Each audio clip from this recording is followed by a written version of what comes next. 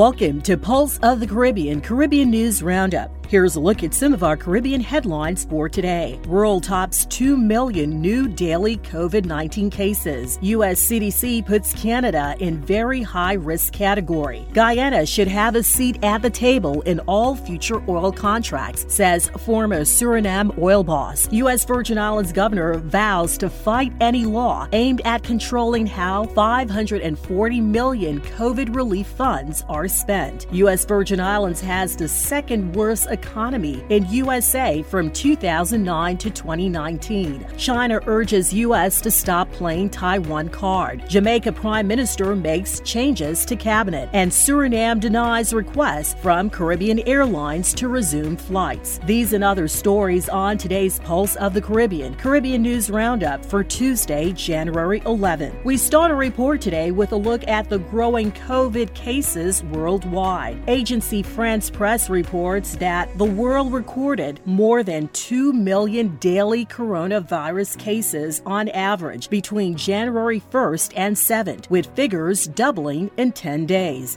An Agency France Presse tally showed on Saturday. An average of 2,106,118 new daily infections were reported over the 7-day period, shortly after the 1 million case threshold was passed in the week of December 23rd to 29th, 2021.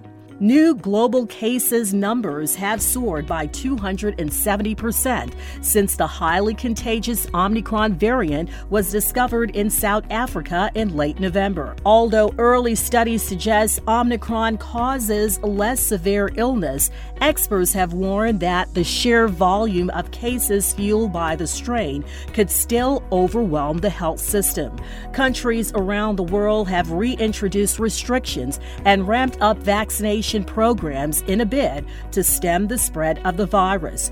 Europe, as well as the United States and Canada, are the world's infection hotspots, two regions respectively representing 49% and 33% of global COVID cases in the past week.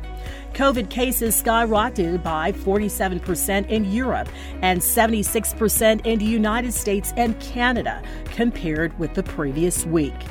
In related news, BahamaNews.net reports that the world's second largest country by total area, Canada, was moved to the U.S. Center for Disease Control and Prevention's highest risk category for travel on Monday.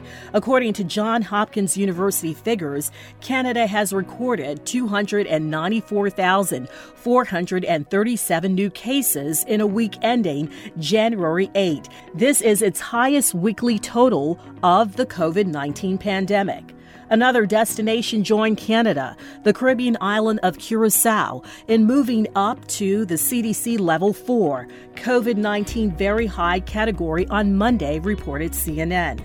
The CDC places a destination at Level 4 when more than 500 cases per 100,000 residents are registered in the past 28 days. The CDC advises travelers to avoid travel to Level 4 countries to curb the spread. Gronder News reports that the Guyana government has indicated that it intends to pursue the country's first oil block auction in the third quarter of 2022. When it does this, however, there are regional and international stakeholders who strongly recommend that it would be in the country's best interest for the administration to secure the right to participate in the contract governing the oil block being sold. Specifically, former head of Staatsolie, Suriname's national oil company, Rudolf Elias, said the right to participation would allow Guyana a seat at the table to examine all costs associated with the offshore concession, thereby making the auditing process less problematic. As he provided advice on how Guyana can make the best of its first oil block auctions, Elias said, "I would say to Guyana's authorities to have this process well advertised and very transparent and open. Everybody who bets should be at the table to see who else is in the bidding process. Transparency brings the best results. And I would say also to be sure that Guyana has, a good part of the pie. I'm not talking about money, and I'm not talking about the oil. I'm talking about participation right, because participation gives you so much more knowledge than just normal education about the sector." Elias, who has 30 years experience in the industry, also advised Guyana to have an independent seismic survey conducted before the auction. Though this can be costly, he noted that this allows the country to better understand the prospectivity of its block, thereby increasing the bets made by international companies. Essentially, countries would know what their assets are worth and avoid being lowballed. Vice President and local oil czar Dr. Barjat Jadigo had disclosed that the auction will require that the government aggressively enforces the relinquishment provisions in the contracts it has with companies such as ExxonMobil, Tullow, and Repsol. To go to an auction, however, Jagdeo said the government would have to make several policy decisions. He said, "We will have to get someone who has done this before. We have to get some technical help. Secondly, we have to also make a decision like some countries are doing, whether we want to invest like Suriname is doing, to shoot 3D seismic and then auction the block with seismic data, which gives us a higher price." The article states that another key consideration, he said, is whether government should preclude existing companies such as ExxonMobil to be a part of the bidding round. It should note that ExxonMobil is the only company which has a hold on the largest acreage in Guyana's basin. If it acquires more, it would only serve to increase its monopoly. The Virgin Islands Consortium reports that concerns about the constitutionality of the U.S. Virgin Islands Legislature Bill number 34-0073, which mandates transparency, accountability, and oversight over federal COVID-19 relief and economic stimulus funds allocated to the territory, has caused delays in the bill going through all legislative steps. The consortium reported that Governor Albert Bryan says that he will challenge the legislation in court if lawmakers approve it. In an interview with the consortium on Monday, the governor said that the Senate cannot legally tell the administration how to spend the funds because it must be dispersed in accordance with regulations already established by the federal government. The funds of $550 million currently sitting in two of the largest U.S. Virgin Islands banks provide the U.S. Virgin Islands its part of the $1.9 trillion coronavirus aid relief package approved in March 2021 by the U.S. Congress. The Senate can have hearings and ask what we are doing, and we have been totally transparent with them. They can look at the plan and make suggestions, but the bottom line is the federal government is the one that regulates that money coming into the Treasury, Mr. Bryan said, while pointing out that only last week Friday, the rules for spending the money were made available. We've beaten the Senate several times already in court, and if they move to control this money, that is what we will do, the governor said. It is time-consuming to send someone to the Senate to talk about these funds when there aren't any suggestions from the legislature as to what to fund. If you are so concerned, why don't you submit a list of funding items, he suggested to the legislature. Explaining the intention of the bill, Senator Donna Fred Gregory, president of the 34th Legislature and sponsor of the measure, said she did not put the bill on the last agenda during the most recent Senate session because there is overarching concern about its constitutionality.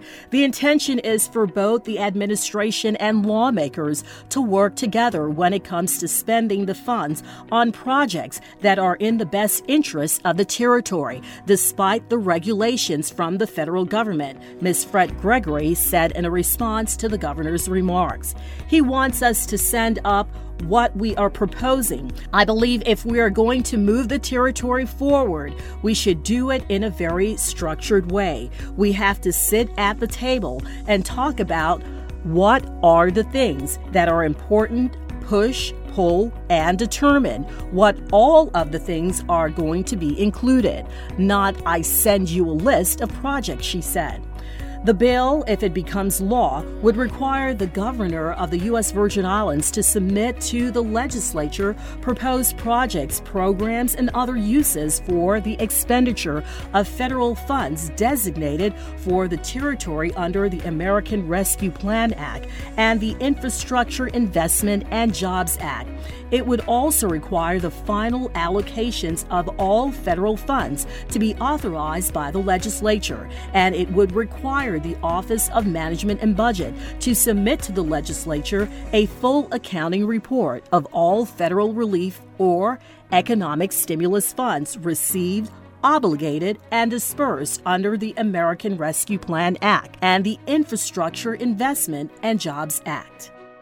The Virgin Islands Consortium also reports that the U.S. Virgin Islands is among U.S. states, territories, and tribal governments that the U.S. government is getting ready to provide with $10 billion to help small businesses, including startups, gain access to capital in a bid to spur a broader economic recovery that includes businesses in disadvantaged communities. Qualified jurisdictions must apply for funding. Called the State Small Business Credit Initiative, the program whose funding is coming from the $1.9 trillion coronavirus aid package that Congress passed in March 2021 will release the funding to local governments for efforts that provide venture capital or encourage local lenders to issue loans to small firms. The U.S. Treasury Department will commence disbursement of the funding in the first quarter of 2022, with local governments having flexibility to execute their programs with parameters set by the Treasury Department. According to the Wall Street Journal, a Treasury Department official said the funds are not meant to fill revenue holes caused by the COVID-19 pandemic, but rather to help small businesses find sources of capital to support their long-term recovery and growth. The program will set aside $1.5 billion for businesses owned by socially and economically disadvantaged people. Another $500 million was earmarked for businesses with fewer than 10 employees, according to the Wall Street Journal. The program was originally authorized as a part of the Small Business Job Act of 2010 during the Obama administration as a means to assist small businesses following the Great Recession of 2007 to 2009.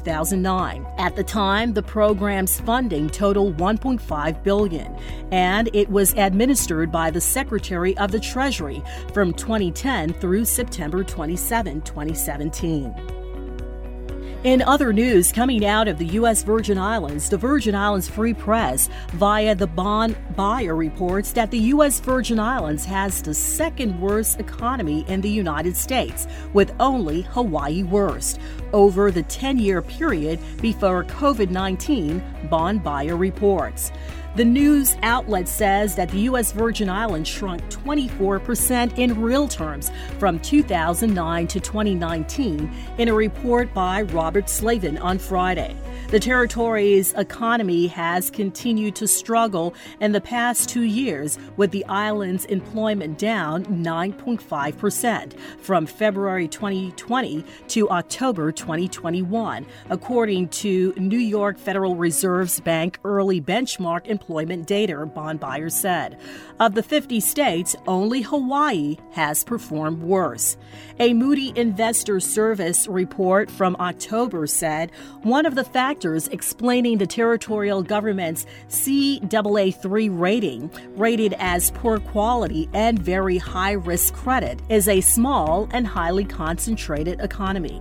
The time period from 2009 to 2019 covers 3 territorial administrations: the DeYoung administration, the Mapp administration, and the current Bryan administration.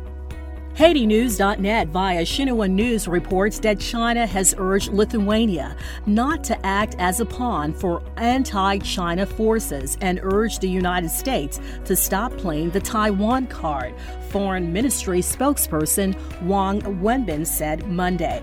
Wang made the remarks at a daily press briefing when asked to comment on U.S. Trade Representative Katherine Tai's remarks concerning China.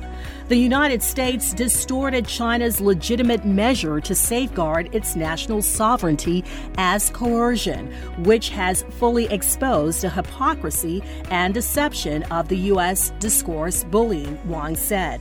Wang said that, speaking of coercion, the U.S. government forced the military government of Haiti to step down in 1994 and referred to it as a textbook example of coercive diplomacy.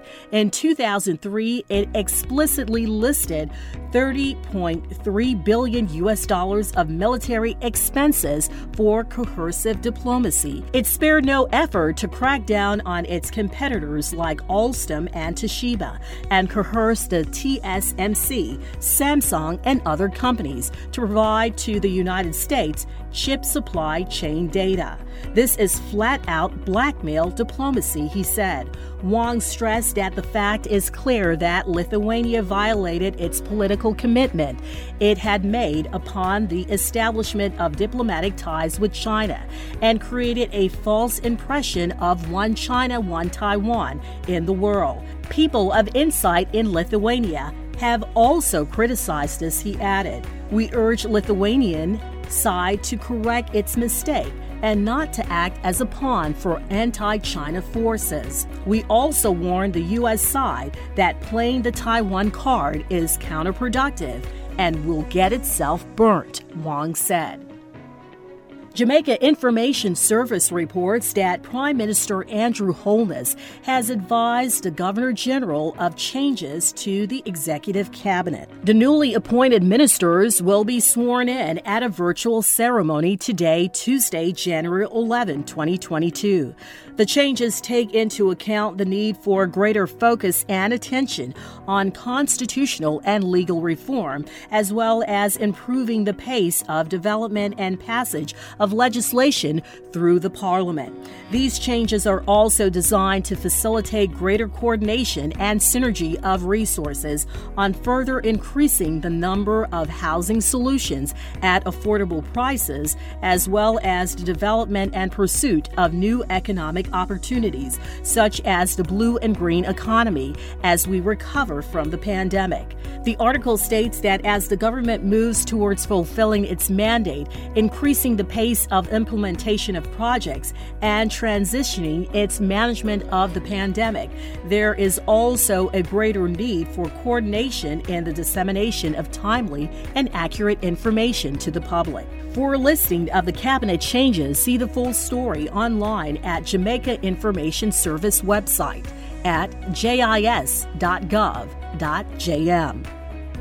Caribbean Airlines celebrates its 15th anniversary and the rollout of its marketing campaign for 2022, named Reset Expectations. Reset Expectations is the overarching theme that will underpin everything that is done at Caribbean Airlines, reflecting its signature service and reinforcing the authenticity of the Caribbean brand. Caribbean Airlines CEO Garvin Madeira commented, "Surviving the past past 2 years was testimony of our resilience, and we are now re-energized. The Reset Expectations campaign is the result of feedback from our customers and employees and validated by sound data. We've listened closely to the sentiments which enable us to refocus on enhancing the customer experience. In the coming months, our customers can look forward to new products and services, all crafted with their needs in mind. We're really excited about the planned improvements, and everyone can stay informed via our social media channels and follow us on hashtag Recalibrate as we reset expectations in 2022. One of the most anticipated features of the new campaign is the renewal of the airline's jet fleet and the entry into service of the Boeing 737-8, the most technologically advanced aircraft in the world. The new aircraft has lower fuel and maintenance costs and is outfitted with room for 160 passengers. The 737-8 is quieter, more sustainable, and environmentally friendly, and will be integral to the airline's long-term competitiveness. In celebration of its 15th anniversary, Caribbean Airlines will also reward customers with additional air miles, chances to win free travel, and a 15% 24-hour sale on all destinations, carded for January 15th.